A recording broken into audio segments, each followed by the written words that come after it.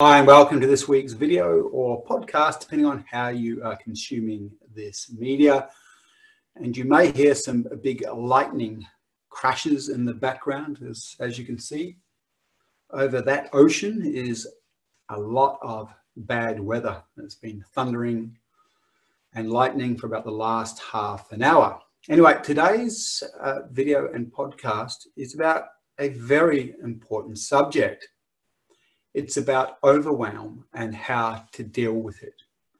Now, overwhelm gives you that sense of drowning where you can no longer think straight or make effective decisions.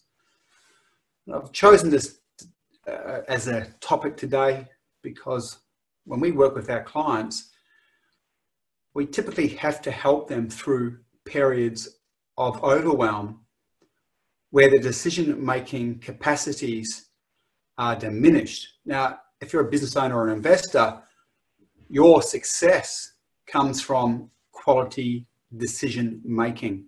If you make good quality decisions, you do extremely well. If you make poor quality decisions, your financial results will be less than stellar. And overwhelm, or the feeling of overwhelm, impacts your decision making processes greatly. So to start this video or podcast, I'm going to use the opposite of overwhelm. We're going to talk about what it might be to be a peak performing business owner or a peak performing investor. Now, if you're a peak performing business owner or investor, you have extremely good decision-making faculties. You make decisions wisely. You make them without being overridden by emotion. You will use logic and your gut. And if you follow our video or podcasts, or you're involved with us on a deeper level in some of our programs, you will know how important it is to have access to your gut instincts when it comes to building business and investing. Of course, logic is really important as well, but sometimes logic doesn't stack up. Logic can't know everything. But there's real power in having access to deep intuitive gut instinct. Interesting enough, overwhelm will corrode the ability to access good quality logical aspects of the brain and make decent decisions, and it impacts your ability to really be onto it from an instinctive gut position as well, meaning gut instinct. So if you're a peak performer investor or a business owner, as I said, you're going to make quality decisions from the gut and really good quality, rational, logical decisions. You know what to do next, and you are very clear about what tasks have to be completed to achieve the outcome that you want. You will also have a sense of time to implement, meaning you won't have the sense of stress. Oh, I've got to get this done. I've got to get that done. You will feel that you've got time that you need to implement strategies effectively in an unstressed or unforced manner. And you will have a real sense of purpose with every activity that you're involved with. You will be a master of delegation. You understand that you need to delegate those things that you're not particularly gifted at or you don't even enjoy, because things that you don't enjoy don't tend to fit in with your gift or strengths profile. So you'll delegate those. You'll have good team that you don't have to micromanage, who have really good skill sets and have really good work ethic, so you don't have to micromanage them. Because if you've got your things to deal with and you've got to look after your staff, then you're going to head into overwhelm. So a peak performance investor or business owner is sort of what we all want to be all of the time.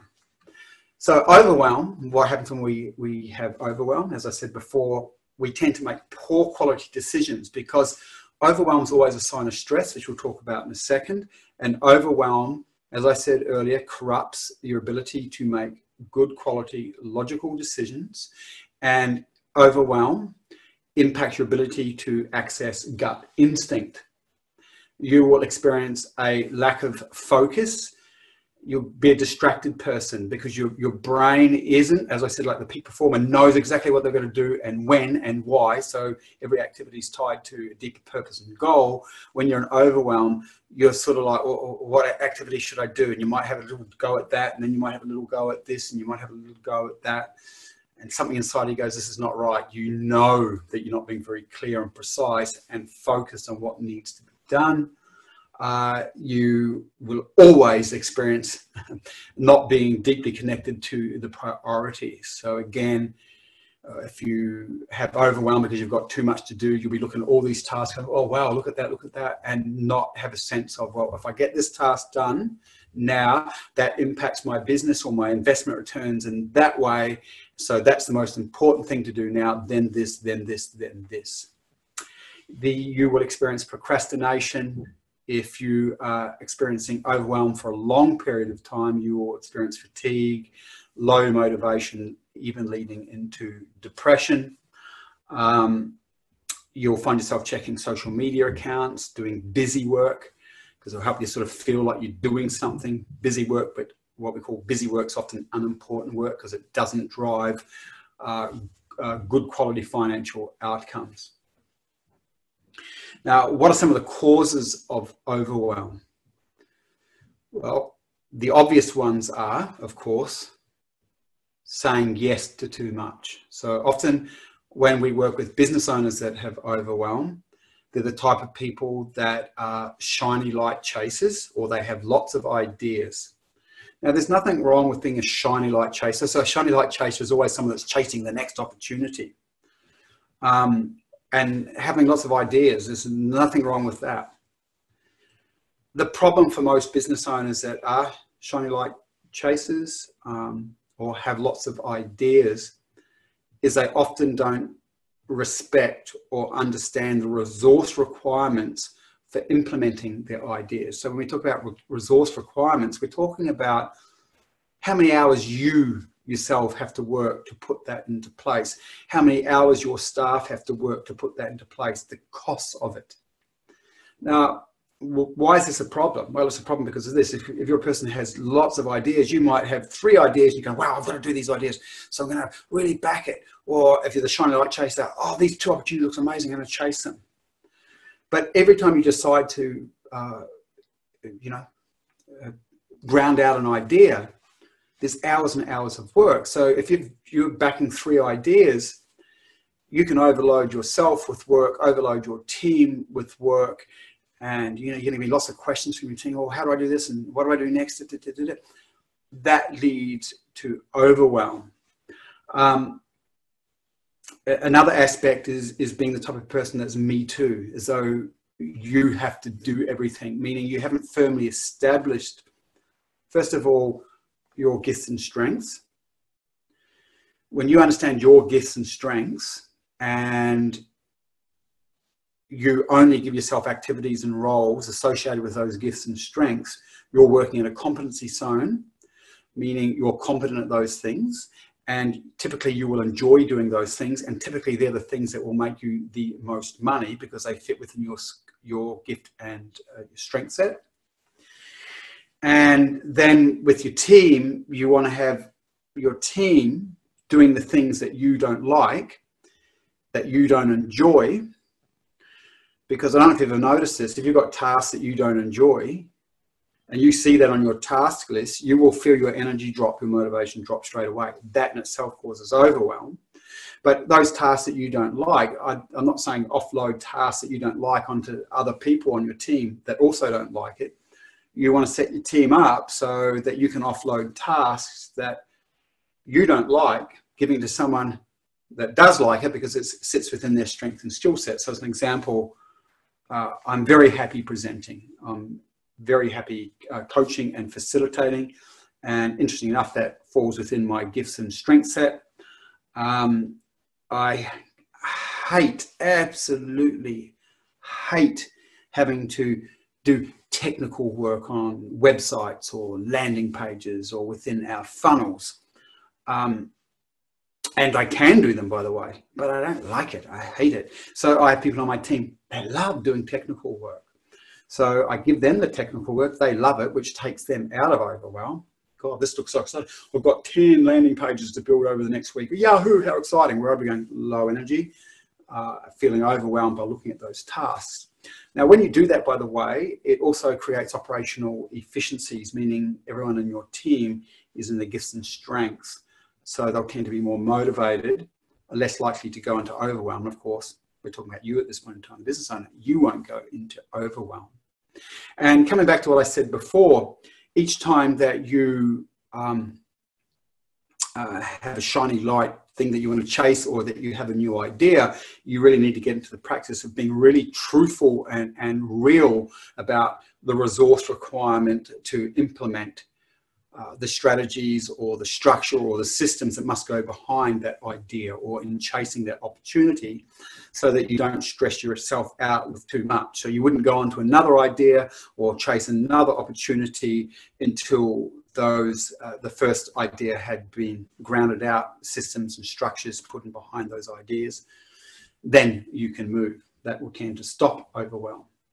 The other really important thing is that most people that go into overwhelm have poor project management skills, poor planning skills. Someone that can really plan, they're already thinking from the perspective of what we call resource orientation. Okay, I've got this to achieve.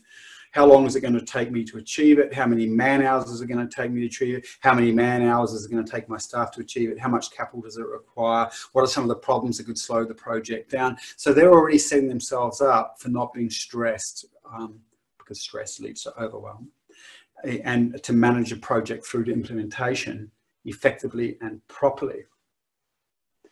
Now, there are other things that lead to overwhelm that very few, certainly business educators, are going to talk about.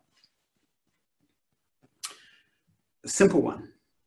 We're all different in regards to our physiologies. Disease or states that are less than healthy will tend to lead you to overwhelm. So to ground this out, I'll give you an example, personal example. Gluten doesn't do much for me. I've had lots of injuries because I've played a lot of sport in my life.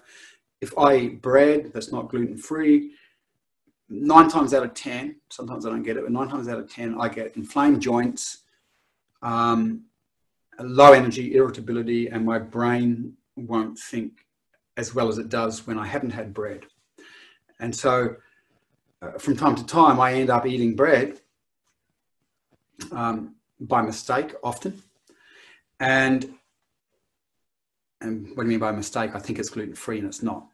And then what will happen for that day, and I'll explain how this works. My body, mind, this physiology is already dealing with gluten, which my particular physiology sees as a toxin. It perceives gluten's attacking me. So it's already going to what we call an anti-inflammatory responses, trying to get this out of my body. So already my energy resources are lowered. The moment my energy resources are lowered, because these are stresses in the body, my levels of resilience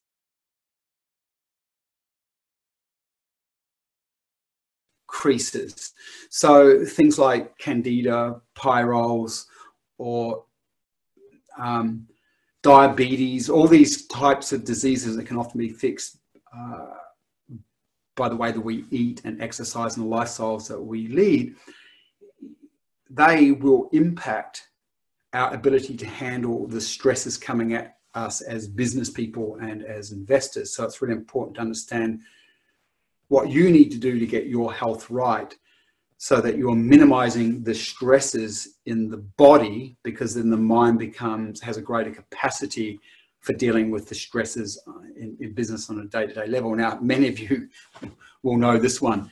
You know, you've been out partying, you've drunk too much, you've been a naughty boy or a naughty girl and had too much fun with things you're not supposed to, and the next day you're feeling crappy.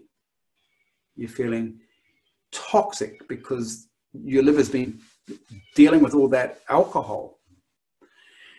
So the body's stressed and you observe that you're grumpy, and again, you don't have the capacity to handle what comes at you. Another important thing to say is, from a physical perspective, as an example, if you have unresolved trauma, so people don't understand this, but when you've had traumatic experiences in your life, oftentimes those traumas are still located in the body, and you've already got this kind of flight or fight thing going on because you've had traumatic experiences in your life. So case in point, so I have a client who, when she was around 13 or 14, her family lost all their property in a deal that went wrong. And this girl of 13 or 14, you know, it was really, really horrible for her, because all of a sudden she went from living in this kind of really beautiful environment, beautiful surroundings, wealth, and just having it all pulled away, and her remembering her father just in tears, and the mother left the father, and because of all the financial stress, and just traumatized. And here she was suddenly with no money, really poor, living in terrible living conditions. And that created a trauma, and she became a business person. She's actually quite a well-known business person in Australia. But every time she would just go about her day-to-day business, if she got some bad news, and if you're a business person, an investor, what you'll notice is you get good news and you get bad news, right? Things that work out well, things that don't work out well. But the things that didn't work out well, she might get the email or the message that some deal she'd been working on didn't come through. And her emotional reaction was just, you know, way greater than was what was required. In fact, you didn't really need an emotional reaction. You might be just, oh, I'm a bit pissed off that didn't come through. I'll put effort and energy onto it. But let's move on to the next.